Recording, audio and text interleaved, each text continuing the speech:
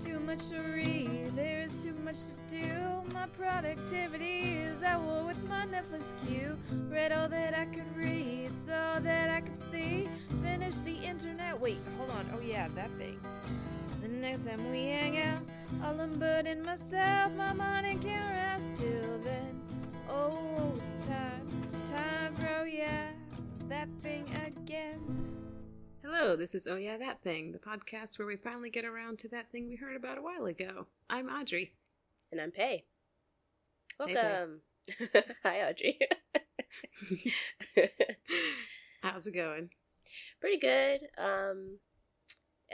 It's been raining a lot in LA, and the sun came out the last couple days, so that's really nice. And that's it. And when you live here, all you talk about is whether or not it's raining or not raining. I already said that, whether or not. It was raining applies. here, but it was previously snowing. Rain was better, but everyone still drives like garbage in the rain, so... Yeah, it's funny because I guess since everyone in Southern California is not from Southern California, they like to talk about how everyone here sucks at driving in the rain, as if everyone else in the country is like experts at driving in the rain, but I don't think that's true. No, Yeah. Everyone is terrible at it. Like, either they're going too fast because they're like, oh, I'm a great driver. It doesn't matter that the roads are slick and I have this big old truck that I don't use for anything that trucks are needed for. Or they're going 30 miles below the limit and just a danger to everyone. There's no good in between. No, I don't think there's a such thing as a good rain driver. No. I think that everyone should just stay home when it rains. I think so too. That's what I feel like doing when it's raining. That's a better option. That being said, we did not stay home yesterday and it was raining a lot. It was actually pretty bad. I did not like it at all, but I was not the one driving, so it was fine. Yeah, so you just get to sit there. That's the best part. Yes. And just point out all the cars. They're like, well, he's very much on that person's ass. Oh no. This is bad. Oh, yeah. Fun. But there's more fun things besides rain that we've been doing. Like watching movies. Yay! Yeah. It's almost like that's the point of this podcast. Almost like it is. Yeah. So this week we each gave each other a movie to watch that we're surprised that we haven't made the other watch. Does that make sense? Yes. Yes. A movie we liked that we somehow did not either recommend or force to the other person? Yeah. Liked might be the wrong word for at least one of them. But we can talk about it when we get to it. But yeah. So the movie that you gave me to watch was Phantom of the Paradise, which is a movie that you really like, and I'm very surprised that we have not watched it together at some point. Yeah, I realized that I have liked this movie almost as long as I have known you. Really? Yeah. So I don't know why we never watched it together. I don't know either. I think I've been trying to figure it out, and a little bit was, I think for a long time I was a little embarrassed that this was my favorite movie. Okay. Because I could recognize its flaws, and I was like, I don't want anyone to judge me for liking this movie. And now I'm like, this movie is fantastic. Everyone needs to watch it. So. Well, it happens that I agree. I really enjoyed it. Yay.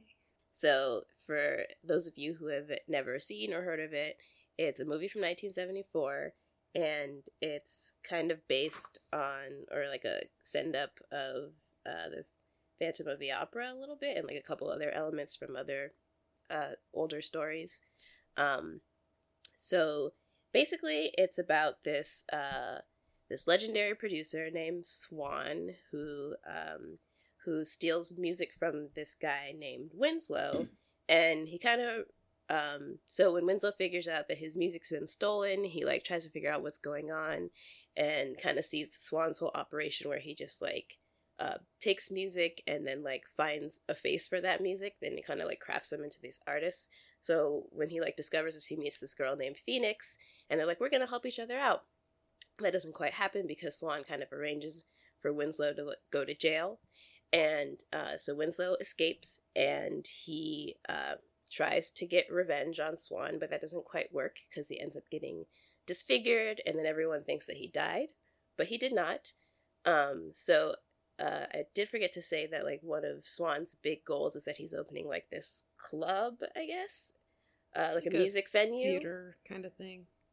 It's like a what? More like a theater, I guess. Oh, okay, right. So so it's called the Paradise, and that's what he was planning to use Winslow's music to, like, be the opening event for the Paradise. And so Winslow tries to sabotage it, and it kind of works a little bit, but he ends up being confronted by Swan, who's like, hey, how about we stop working against each other? Let's make a deal. You write me some music to open up the club with, and I'll get you the perfect singer and face of the music, and they'll perform it whatever way you want. So he's like, cool.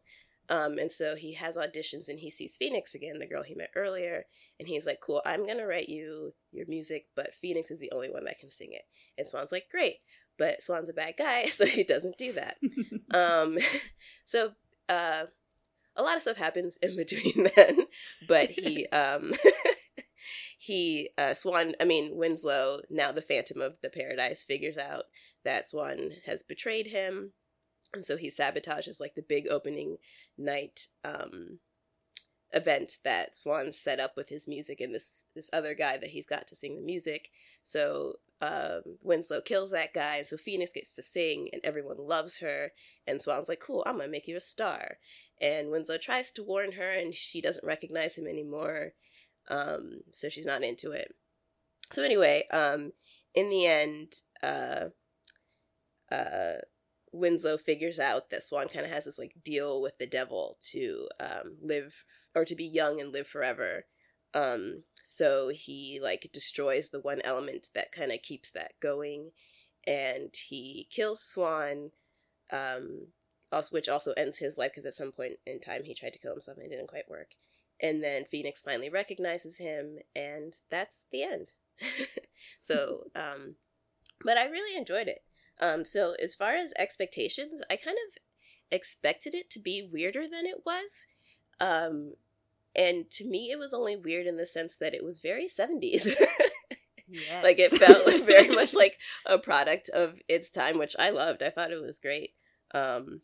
So one thing I did before watching it, I didn't know that much about it, and I realized so I didn't look up anything beforehand. And one thing I realized before starting was that I was confusing it with, what was I confusing it with? I was confusing it with Rocky Horror Picture Show, which is something I have also never seen. So that's the whole thing, actually. Yeah. So when he figures out what Swan is doing with his music, and, like, he sees all the girls auditioning, I was like, oh, I know where this is going. He's gonna dress up and be like a girl, and then he's gonna have this drag persona that's going to be I don't know, like, the face of the music, and he's gonna have to live a double life. And then I realized I was very wrong. That's not where the story was going at all, and that I was confusing it with something completely different. I think that if I... Oh, go ahead. Oh, we can talk about it in a sec. Finish your thoughts. But I was... Yeah. I was going to say that I think that if I was more familiar with the Phantom of the Opera, which I've never seen, then I might have known where the story was going a little bit more, but I'm kind of happy that I didn't. I'm generally familiar with it because I've seen Phantom of the Megaplex. Yes. But yeah, so I kind of liked that I didn't, like, completely know what to expect with the movie. But yeah, it was delightful. Cool. Yeah, you said it's part Phantom of the Opera, it's part Faust, so that's where the deal with the devil comes in, and also part Dorian Gray, which is the method that he has to stay young. He has to watch footage of himself, of when Swan was young and he met the devil and made the contract. So he has to watch that every day. Which, like Dorian Gray, he had to look at his portrait as his portrait aged. I totally missed that part of it. I thought he just had to, like, keep the tape and never destroy it. But that's a little bit part of it, but he also had to watch it every day. Yeah, he has to watch it to kind of... It's not as obvious in the movie, because in Dorian Gray, the portrait ages at the rate that Dorian should. But in the movie, the Swan video, because, I mean, it was the 70s, so they're not going to do, like, full makeup to make him look like a middle-aged man, which is what he was at that time. Yeah. He doesn't look that much older in the contract, which is kind of strange. So, I don't know. Maybe it's just the act of having to watch it is more important in that case. I see. Yeah, I didn't know that about, because when the like deal with the devil part popped up, well, first of all, I will say I guess it's not really a twist, but it was like I was like, oh, I thought that was really fun, the like deal with the devil part, because in terms of like aspects of the story that it's borrowing from, Dorian Gray was the only one that I was like semi-familiar with. Obviously I didn't know that part about having to look at the portrait every day, but have you ever seen A League of Extraordinary Gentlemen? Oh, that's the one with Sean Connery and the guy from A Walk to Remember. Oh, I don't remember anyone but Sean Connery being he played Tom Sawyer in the movie. Oh, really? Yeah, because I don't, in case you didn't know. Quick aside. The League of Extraordinary Gentlemen, the comic book, uses characters that are still in copyright. So in the film, I guess they couldn't get the permission to use those characters, so they used some public domain characters to replace it, which is why Tom Sawyer was in it. I love that. I do remember Dorian Gray being a character in that movie, which is why the only reason why I was familiar with like the general concept of Dorian Gray and like having this portrait and everything like that. So I really liked that part. And also because I knew that there was supposed to be something weird about Swan, besides the fact that he was like a little bit evil. Like the part where they're having the press conference when he like goes back on his word with Winslow and chooses this guy Beef to be the like to open up the paradise instead of Phoenix. He has like a little press conference and all the reporters are trying to take pictures and they say no pictures. I wasn't sure if like, I didn't pay too much attention to it then, but I wonder, was that part of like the deal with the devil? Like if someone took his picture, would they see how old he really was? Part of that, I think, is actually more kind of to show the power that Swan has. Oh, okay. Because there's a point later in the movie where, or it might be at that same part too, like why are those people allowed to record? Because they're the ones who are coming in with the cameras. They say that they have exclusive rights to Swan's image. So he did say that. It's kind of, I think, reminiscent to, I guess, kind of like Beyonce is not Swan, but she really controls her image almost to the T. Oh, right. So, and she does have like her own personal like videographer and photographer, and like, so I think it's more seems to keep more that kind of thing rather than part of the contract. Gotcha. Yeah. The deal with the devil thingy.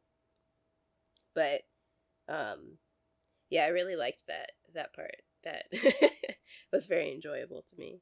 But wait, I was gonna say something else and I forgot.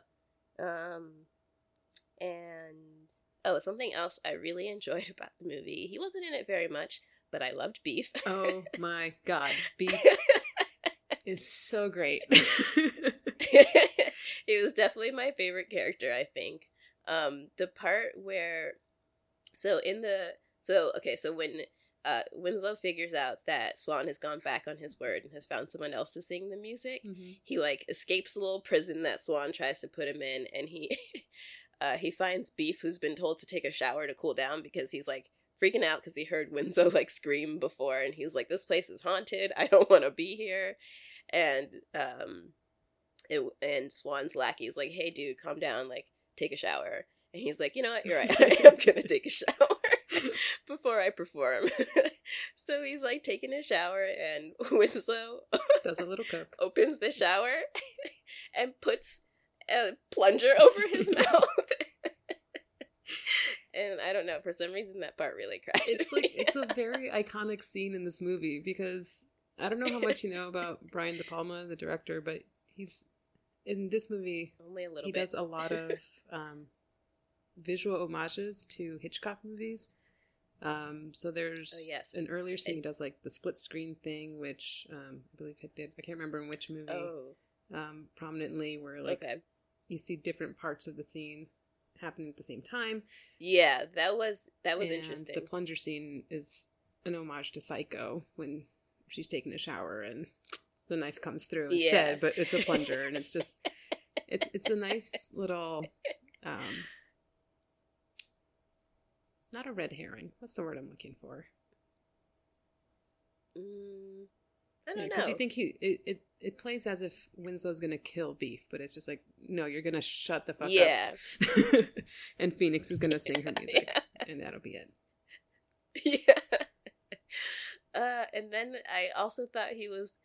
I love a character in a movie who is like a little hip to what's going on, in the sense that he was like, well, he wasn't like, I'm gonna stick around. He was like, I'm gonna leave. Like this, I thought this place was haunted. This guy in a bird mask just attacked me in the shower with a plunger. Like, I'm gonna get out of here.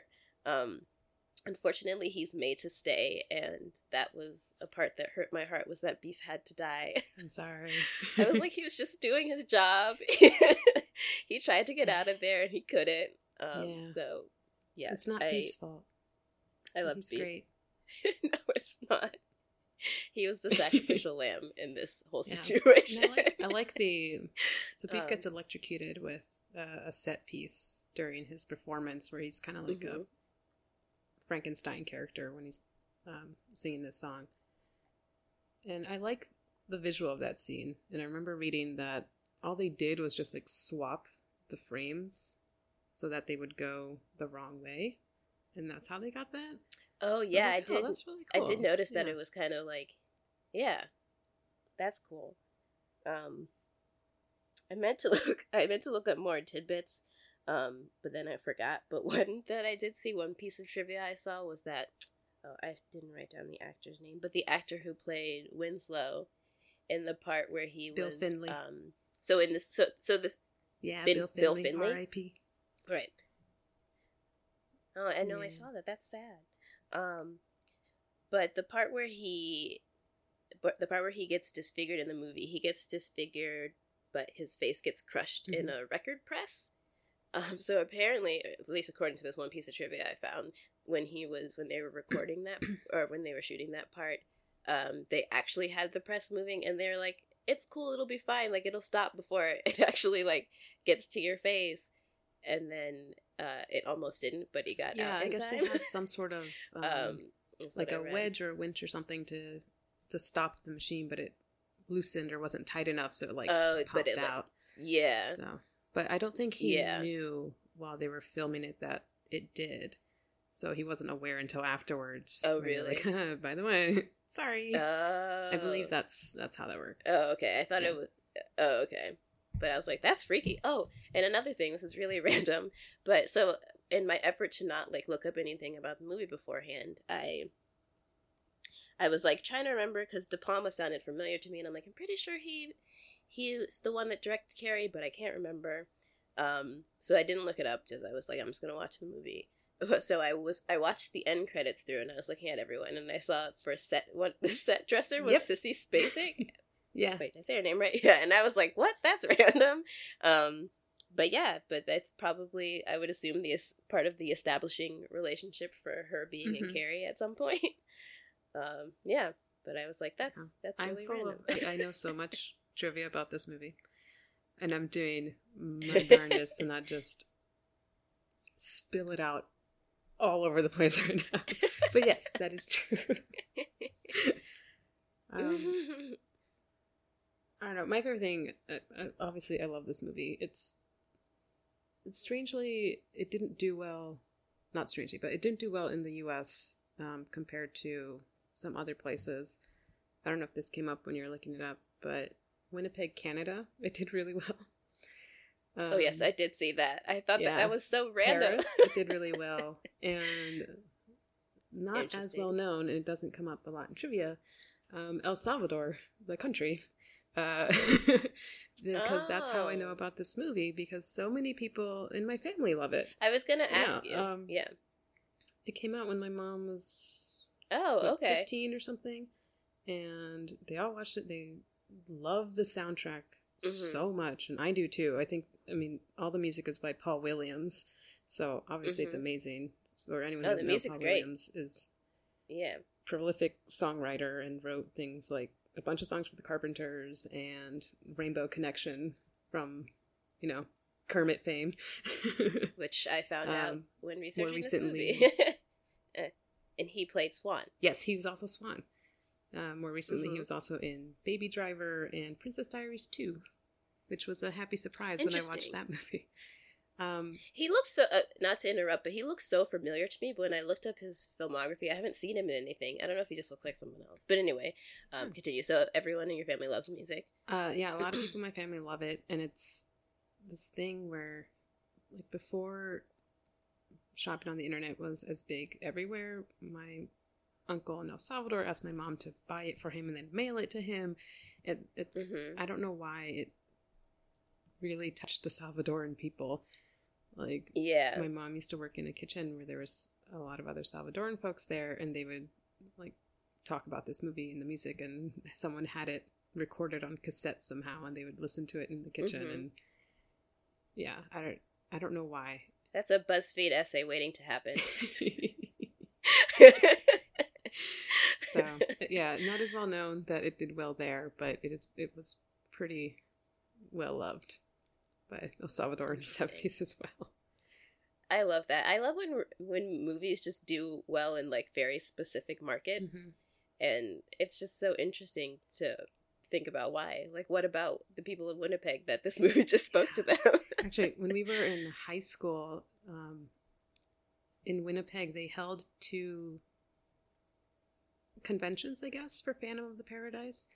And I heard about the first one, and I was like, oh, I wish I could have gone. I heard about the second one, but I didn't have the guts to ask my mom if we could go to Winnipeg for the specific thing. And I really wish I had, because they only did Phantom Palooza twice, and they had all the actors and performers came back, and they performed the songs, and it was just like, we love this movie, come celebrate it with us. I met Paul Williams once a couple years ago, because he came to talk at he was receiving some award somewhere, and I went to watch, and he likes meeting people, and I was like, oh, I really love Phantom of the Paradise, and I have a tattoo, so I showed him my tattoo, and he was like really excited, and he was like, it really touched my heart, because he is very proud of it. And I'll talk a little bit more, and then I want to hear more about what you thought, because I don't know. But the last thing I have is, I didn't realize how influential this movie actually was until, I don't know, a few years ago, actually. Because Daft Punk, those 2 dudes, apparently met at a screening of this movie and then watched it together a lot. So, I guess, like, their look was kind of influenced by Phantom, with, like, the helmet and all black. Oh, okay, yeah. And their last record, they also brought Paul Williams in to work with him on it, because they're like, we're a fan and we would love to work with you. And he's like, yeah, totally.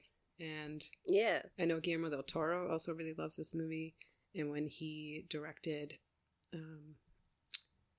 one of the Treehouse of Horror intros a couple years ago for The Simpsons, it was this, like, just a combination of a bunch of horror movie characters and tropes, and he actually put the Phantom in there, and I was like, this is great. Oh, cool. So it seems to be either picking up steam, or it's just being talked about a little more, about its influence on things, which is kind of cool.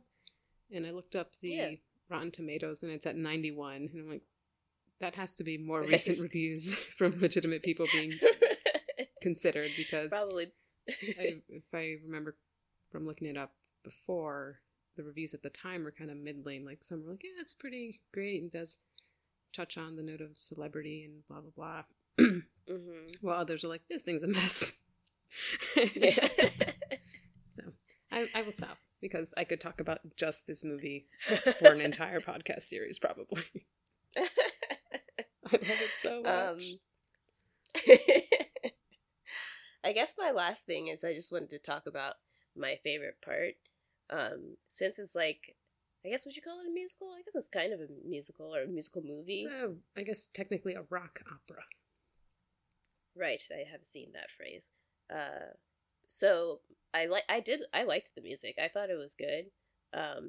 And I especially liked, well, my favorite part was Phoenix's audition scene. Mm-hmm. So it's the scene where Winslow sees her again and decides he wants her to sing the music, and she sings the song that I've decided is my favorite song off this soundtrack. I've already forgot what it's called, but I'm going to say it when I look at it right here. It's called Special to Me. And I really liked it, and that lady is so adorable. She's just, like, so cute, and I just, like, wanted to pinch her cheek, because she has, like, such a baby face. I'm sure she was pretty young at the time, but even actually I saw a picture of her, like, a more recent picture of her, and she looks pretty much the same. Mm-hmm. Just, like, adorable and a little older, but I loved it. I love her voice. It's, like, kind of deep and luscious, and her little dance moves that she does at the end of the scene. Also iconic. Funny. The Phoenix dance at the end. But yeah, that was my favorite part that was my favorite musical part of the movie. My favorite part of the movie definitely was the plunger scene. Because it just made me laugh so much. But yeah, I overall, I enjoyed the movie. It wasn't what I expected it to mm-hmm. be, but that's not a bad thing. I thought it was going to be one of those movies where it's just, like, so kooky and weird that you're like, oh, I understand why people, like, maybe didn't enjoy this when it first mm-hmm. came out, but it felt more, not, like, conventional. It definitely wasn't, like, by the books or anything like that. It had its own brand of weirdness to it, but it wasn't the weirdness that I was expecting to see. But yeah, I would definitely watch it again. I don't know why it took me almost, I don't know how long we know each other, 15 years? Almost 15 years to have you watch it. Yeah, but it was good. It was a good recommendation. This will be my last contribution, I think. Okay. Maybe. I don't know. Yeah, I will limit myself to this because otherwise this will go on, as I said. But several years ago, I remember going on IMDb to look up something about Phantom. And in the search results, mm-hmm. there was a new result of apparently a remake that was in the works. And I believe we were still in high school, so I was appalled that this was even going to happen. Why would anyone ever want to touch such a perfect thing that exists? I think it was due to come out in like 2009 or 2010 or something. And it came and went. Mm-hmm. I guess it was just like something that might have happened and then never did and just got removed off IMDb. But when we decided to do this episode and I suggested Phantom, I was kind of thinking about how now I wouldn't be as against it because I still think the general idea is relevant. At least the parts about celebrity and mm-hmm. getting addicted to it, which happens to Phoenix in this. Yeah. She kind of starts with this pure character, and then when she gets that taste of being loved by the crowd, she like falls mm-hmm. head first into it and just embraces it and needs more. And even things like how Beef's death is considered part of the show, even though it's a real person dying. Everyone was like, it's just kind of the way that even just mixing real life with entertainment is even more prevalent now than it was then, that I think it could really work. Yeah, where the lines are super blurred. Yeah. It's like social media and stuff makes it hard to tell like what you've crafted and what's actually real life. Yeah. And so I started recasting it to see what I would be happy with. Let's hear this. All right. So part of the credit to this goes to my partner as well, because there are a few bits where, especially, I was having a hard time picking who would be Winslow / the Phantom, and he gets all credit for that when it comes up. But we'll start with the band. I like the idea of someone like Jungle or the Growlers, or I think would both fit really well. I don't know if you're familiar with either of them. No, I'm not. I think I've only seen one Jungle music video, and it was enjoyable, but yeah. Yeah, Jungle has like that kind of funky thing going, and I think the Growlers are also have a bit of a throwback, but still modern kind of feel to them, and they're kind of delightful weirdos. I think they would also work. For Beef, we thought some sort of riffraff or Post Malone kind of character. That would be hilarious. Okay. I like that. For Phoenix, I like someone like Solange, I think would be really cool as Phoenix this time around. For the Phantom and Winslow, Janelle Monáe. She would be so good, I think. Oh, that would be fun. Yeah. Oh, yeah, she would be good. She would have fun with that part. Mm-hmm. And Swan would be Pharrell, because he's forever young. I love that so much, yes. Yeah. And the last piece would be, the director would be Jordan Peele. Oh, yeah. Oh, yeah. So, Jordan Peele would do a great job with it. Yeah, I kind of want this movie to exist now, and I'm a little sad that it's I never going to happen. exist now, too. Let's tweet at Janelle Monáe. Janelle Monáe, please be the Phantom of the Paradise so I may die happy. / die of shock. Oh. So. I like that. That's great. That's great dream casting. Yeah. 15, even 10 years ago, I wouldn't even have considered speaking such blasphemy, but I think you're just waiting for the right people to come into your life and show you a different new kind of way to do Phantom. Yeah. Should we do the next one? Yes. Let's do the next one.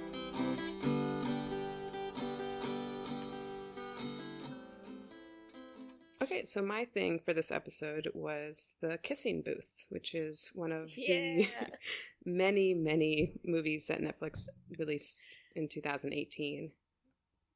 And I'm actually surprised that Netflix never recommended it to me, because I do watch a lot of teen stuff, and this is definitely a teen romantic comedy. Oh yes, it's the most teen romantic comedy.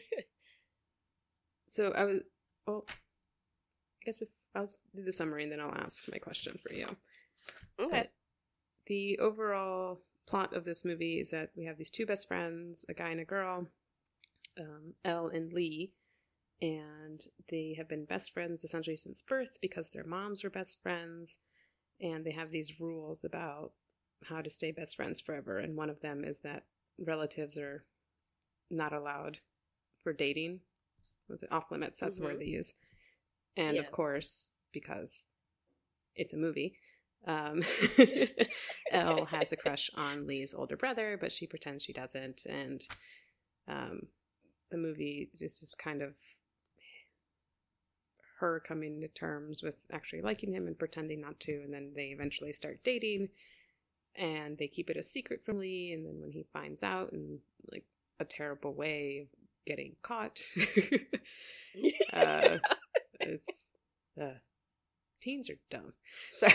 No, they're so dumb. Lee and Elle have a huge fight, and then it just kind of throws everything into the wind, and she doesn't know what to do, and everything works out in the end. But and I guess the Kissing Booth thing is just this one part of the whole movie where Elle and Lee have to set up some sort of game for a charity carnival, which sounds like the most wholesome 1950s thing in the world.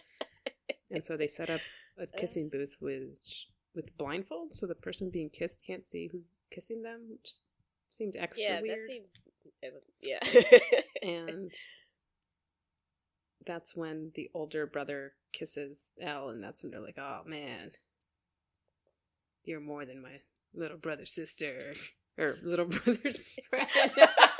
This is not an incest movie. So it's pretty, like, typical teen fare, and I'm just wondering, like, of all the teen things that you've seen that I have not seen, why this one in particular that you recommended? Because I don't know what you thought of it, but I thought it was really bad. And you probably know this about me by now, but I love bad movies. I mean, I like good movies, but I do love a movie that makes me roll my eyes. Yeah. And this one just made me roll my eyes a lot. I was like, what's the plot? I mean, there was a plot, but there's barely one. And it was so quintessential, like, and this is not shitting on fanfics at all, but it just read like a girl in her room writing a fanfic about her and her best friend's hot older brother. Yes. That he, like, secretly wants her and has been, like, protecting her from ever getting asked out or kissed because he just, like, wants her so badly, and then eventually he can't help himself anymore. He's like, we have to have this secret relationship. It just, I don't know. It just, like, it hit me, and yeah. I am glad this is the reason. Okay. Because I had a similar reaction where I enjoyed watching it. Don't get me wrong. I did enjoy the experience of watching it, and most of it was just kind of laughing at what was happening and how. Yes. And just, like, it falls into all the teen movie tropes that, like, I have, she's got a dead mom. So we're starting off strong there. Yep. These kids live in huge houses. Oh my god, what do Lee's parents do? I don't know. Not everyone in LA lives in these houses. Who are these people? I don't know. That house was ginormous, and they didn't really show us that much about what her house looked like, but his house was on a whole nother level. His... Like, I think her house was pretty big, but his was ridiculous. Yeah, even her house would be super expensive. But, like... Yeah, for sure. The boyfriend / her friend's house it reminded me of the houses they use in movies, like where a really rich porn producer lives there. Yes. Like, that's what it looked like to me. Yes. It's a fitting description. Let me look at the rest of these notes here. But yeah, and it just falls into, like, all the things, like, when are boys in skirts gonna not be presented as just funny? Like, that was just dumb. Yeah. And the popular people, do these kind of people, do they actually exist? We watch all these teen things. I don't think they do. We went to high school. We weren't popular. So, like, I don't know. Like, we didn't see these kind of people, though. Did we?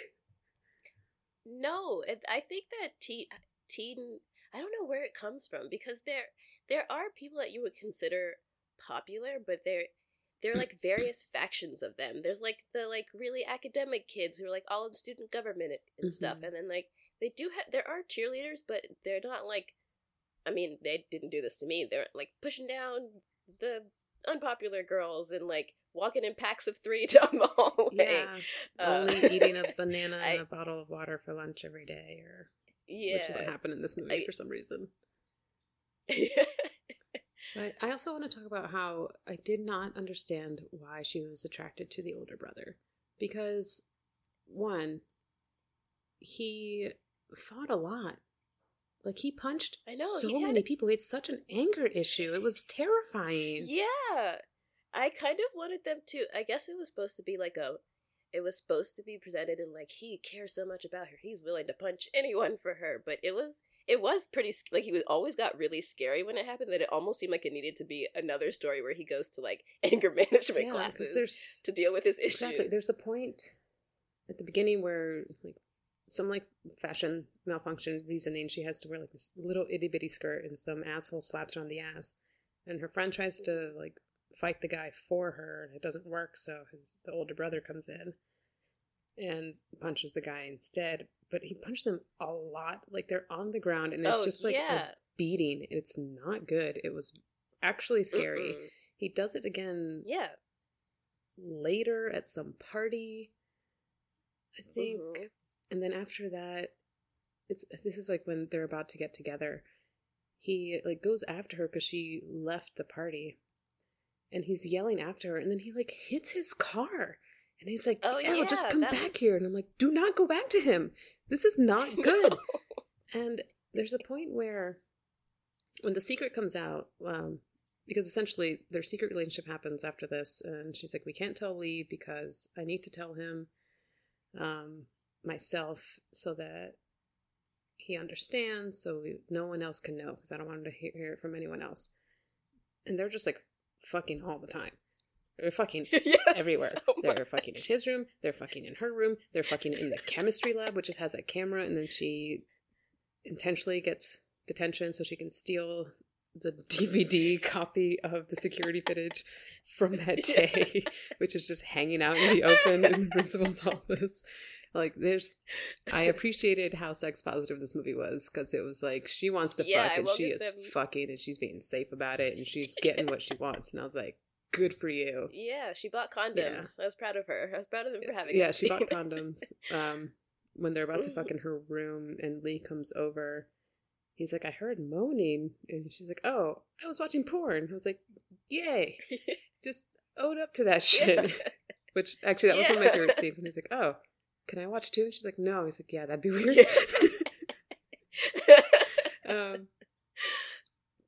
But yeah, so when the secret comes out, it's because Lee walks in on his brother Noah and Elle talking together in Noah's room, which something happened in like the garage, so she got like a cut in her face, and Noah was cleaning it up.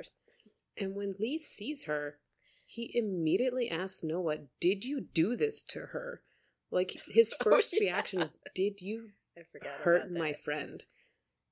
And that's not just a random thing that your brother would think. That is because you have a history of being violent, and we saw that in this movie. Like, it was not good, and then it's presented as this redemption arc, though, because when they have an altercation in the lawn when it all comes out, where Lee unfortunately like gets mad at Elle and essentially like slut shames her for fucking his brother. Yep. Like, Noah tackles him to the ground, and you think he's about to punch Lee in the face, but he doesn't. And it's presented as this like, oh, he's changed for Elle kind of moment. He's just waiting for Lee to calm down.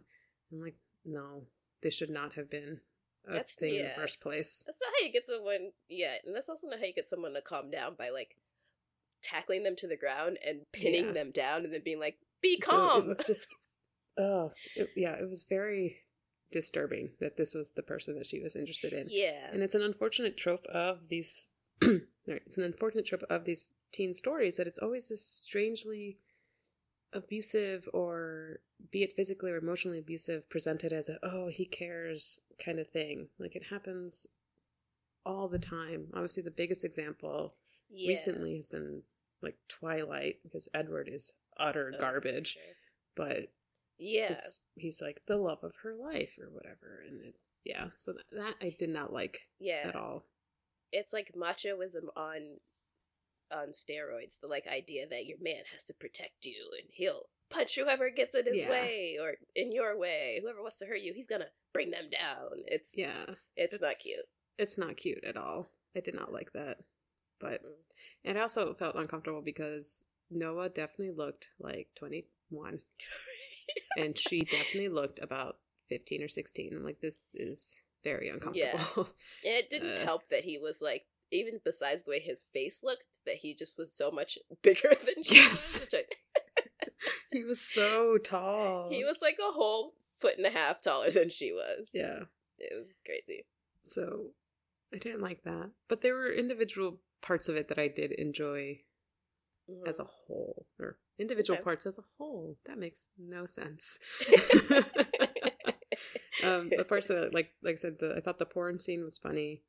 There's another part where she's hiding and under Noah's bed, and she finds his porn and petroleum jelly. And I'm like, it's 2019. You can buy lube. And I was actually kind of intrigued by the fact that he had paper porn. It's very retro. The whole thing is very retro. It is very retro. The magazine, the jelly. Maybe that's what he's into. Yeah, maybe. What else did I have here? Oh, this is a question for you as someone who lives out in LA. Oh, yes. What are the chances that these children would be going to Santa Monica all the time on a regular basis to hang out? Okay, this is not exactly answering your question, but one of my favorite things about this. So did you look it up? Did you see that they shot it in South Africa? No, I didn't actually. Yes. Okay, so maybe now thinking back on it, they are so obsessed with placing this movie in LA that it was over the top. Like them having their first little sexy sex session at the Hollywood sign. And yeah, that's right. The multiple shots of, like, every single establishing shot was so like, this is in LA, this is in LA, look at this LA landmark. And like, so the way they position his house is they have, their big ass fancy house is somewhere in the Hollywood Hills where you can see, because they can see the sign from their house, which means they must be stupid rich if they are living in the hills and have a view of the Hollywood sign. I think you have to be pretty well off to live up there. The chances of them doing that, I mean, he has a motorcycle, so he can at least get through LA traffic easily. But honestly, they would probably be hanging out at like Hollywood and Highland or something. I don't think they would be going all the way to Santa Monica. Yeah, like Santa Monica isn't the only place that has a DDR ripoff. You could definitely find that somewhere else. They go there to play DDR. Yeah, I don't know how they're getting over there before he could drive. What, his parents are driving they actually do them to Santa Monica. They do acknowledge that in her little narration intro thing, because apparently they take the bus. Oh, yeah. Because they're like looking at a map and like, we figured out how to get there without our parents, essentially. And I'm like, that's far. Yeah, it's very far. I've never been on the bus in LA, to be honest, but I feel like you probably have to switch a lot to get from all the way in Hollywood to Santa Monica. I mean, I live in a place that's relatively okay with public transportation to get to a major city, and it still takes me at least an hour to get there. Yeah. So it would take them a long time. And then like 2 10-year-olds on a bus by themselves. In this day and age, that would be a problem. I don't see that happening. But yeah, it cracked me up how much they're like, this is in Los Angeles! Yeah.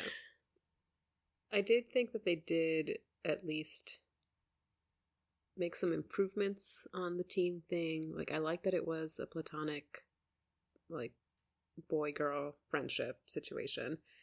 I was worried at the beginning that they would do the same thing they always do, where, you know, it turns out Lee was in love with Elle the whole time. Yeah. That's why he's mad, but in the end they're still just friends, which is nice. They let Lee cry, and not as a joke, but just to show genuine emotion. I was like, that's good. Teach boys they can cry. It's okay to be sad. Yeah, maybe Lee should talk to his older brother. He should start crying instead of beating people. Instead of beating people up. And I liked at the end where Elle was actually pretty realistic about the whole thing, because it turns out that Noah gets into Harvard. I'm assuming on a football scholarship, because they keep talking about how he's a football player and Harvard cares about football. Which is funny, because I don't think, does Harvard care about football? I think they care mostly for the Harvard-Yale game. Oh, okay, gotcha. But yeah, that's still like a big tradition. Okay. I don't know how well they do in like the big things that other people care about for college football. Yeah. So he leaves for, they say Boston. He's going to Cambridge because it's Harvard, but whatever. That he's leaving for Boston, and so for some reason Elle's the only one in the airport with him when he's leaving, and she has this narration where she told him not to turn around and wave goodbye because that's too cheesy even for her, and so he doesn't. But when that happens, she's like talking about like, you know, I hope things work out, and I think they will, and then he doesn't turn around to wave, and she's like, but maybe they won't, which at first I thought, I was like, oh no, she's going to be sad about it. But then it's like, and that's okay. I'm like, yay. Yeah. Like, yeah. Some people date in high school and together forever. I know some of those people. It's great. It's cute. But most of the time, that doesn't work out. So the fact that she's not like, if he comes back and breaks up with her, or she breaks up with him, she's like, you're all the way over there. What am I going to do with you? I need to have sex. I've got a taste for it now. So I thought that was realistic and great and a good perspective to take at the end of the movie. And then she drives off on his motorcycle. I'm like, you just ruined it. There was no way her dad would let her keep that fucking motorcycle. No. Like, ugh. And so I'm presuming that he is going away to college, and he took everything he needed on a motorcycle to the airport with only his girlfriend. His family did not want to see him off to college, he took everything he needed. I guess you could say that he shipped everything ahead and just took like a couple bags to check or something. Because he hadn't gone through the family security. butler got on a plane ahead of him with all of his stuff to go Yeah, set that up. family definitely has hired help. There's no way that they don't. Yeah. But yeah, I appreciated how generally sex positive it was, which is really cool for a movie like this. Yeah. Realistic ending. And like the only time there was slut shaming, it was like very clear that that person was not in the right. Like, yeah, it was clear Lee was that doing what it. Lee said was awful, and he was saying it specifically to hurt her. Yeah. So it was nice to see Molly Ringwald. Oh yeah. Yeah. She's been busy being a mom. being moms lately. Yeah. Yeah. Being a mom. Oh, actually, Molly Ringwald's character is like her surrogate mom after her mom dies. And when she has a talk with her later, she says something like, "Your mom and I were best friends for 20 years." I'm like, that's not as long as I expected it to be. Because their oldest kid is 18. So they were best friends for 2 years, and then she had a child. Yeah. Like, I assumed it was going to be they've been best friends since they were kids, but I guess they were just adult best friends. They met at the country club. That's right. They both married rich or something. Yeah. They're like, oh, you're normal. Let's hang out and be best friends forever. Yeah, it's... So, this is just a random question, because in this, when I watched it again, just to refresh my memory, two things. First of all, so in the kissing booth scene, the big lead up to the kissing booth is she promised the like 3 popular girls that they were gonna get Oh, right. I forgot that was even, Lee's like, older brother. thing. Yeah. It's such a minor part of the movie that it's like, why is this movie called Kissing Booth? Anyway, Yeah. but so they want Lee's older brother to be in the kissing booth so they can kiss him, and he refuses multiple times. So Lee's like, oh, I'll do it. And then everyone's like, I don't want to kiss him. And then this other random girl comes up and kisses him, and then they're like dating from that point. But I was like, have we seen her before that? Or was that literally the first time we saw her? I think that was literally the first time we saw her. Okay, because I thought that was so random. Yeah. I also thought it was strange that no one wanted to kiss Lee, because he suffers from the typical, he's the younger dorky brother, but he's also very attractive. Yeah, he's a cute kid. I don't know why they'd be like, gross. Yeah, ew, you like DDR. Because that's the weirdest thing about him, too. He's like a little awkward, Yeah. but not even super awkward. And neither is she. No. But I guess No. she, like, She just falls down a lot Yeah, in typical teen girl yeah, fashion. typical pretty girl is clumsy, and that's why she doesn't date anyone. Though I guess she, like, recently blossomed or something. Which is... Oh yeah, that was one part I did not like about the movie, is I found the obsession on her body kind of creepy, and I meant to look up if it was a man or a woman who directed it, because I believe it was a it was man like, okay, named Vincent something. Oh, okay. It just felt, I don't know, did it strike you as creepy? I don't know. Oh yeah, we saw Okay. her in her bra a lot. Yeah, which- so much, and I was like, she's supposed to be a teen girl, and you're showing her half naked so much. Yeah, that reminds me. I forgot I had this written all the way at the bottom, which is why I missed it. When they go to prom, they have all these giant pictures of things that happen in the year, and one of the pictures is of her in her bra when she's like going against what Noah wants in the boys' locker room. Like, Oh yeah, what? because that yearbook guy was taking pictures in there. Yeah, that guy was a creep. But what fucking administrative personnel does this school have that they're like, show us the pictures you want us blown up for the prom? And they're like, oh, this picture of a girl in her underwear surrounded by a bunch of horny teenage boys? Yeah, let's blow that up and put it at the prom. Yeah, perfect. It was I so didn't even think about that. bizarre.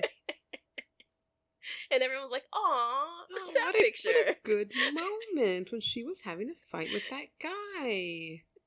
What a sweet memory. Okay, so the second thing that was, why does her dad hate him? He, like, never, there was never any, like, he was just like, I hope you're not hanging out with that Noah kid. And I was like, don't you know this family? I mean, he sucks, but does he know about his history, or does he just like not like him because it just seemed weird because he's like a part of this family that they're close to, and I don't know if he knows about his anger problems. I just assumed that he knew what kind of kid he was, and I guess Noah had a reputation of just hitting it and quitting it, if you will. Yeah. So he just didn't want his daughter to be another conquest or something. And he's also older and looks like an adult, so any dad is going to be like, why do you want my young-looking daughter? Yeah. That's fair. Good point. Yeah, but she was half naked for a lot of this movie, which was and it was never strange. like casually, oh, I'm in my bikini, or I just happened to be like lounging this way. It always felt kind of like creepy and like male gazy. Yeah, I don't like it. That was weird. Overall, I had fun watching it, but it wasn't a good movie. Yeah, it was fun to laugh at it. Yeah. It's funny because when we were trying to figure out what movies to give each other, a lot of the movies that I really like, you've already seen. and then the one that I could like think of, I already did make you watch. So it was tough for me. So I was like, what other kind of movies do I like to watch? And I was like, oh, movies that are enjoyable because they're not necessarily the best movies. So I do have a few of those that I don't think you've seen.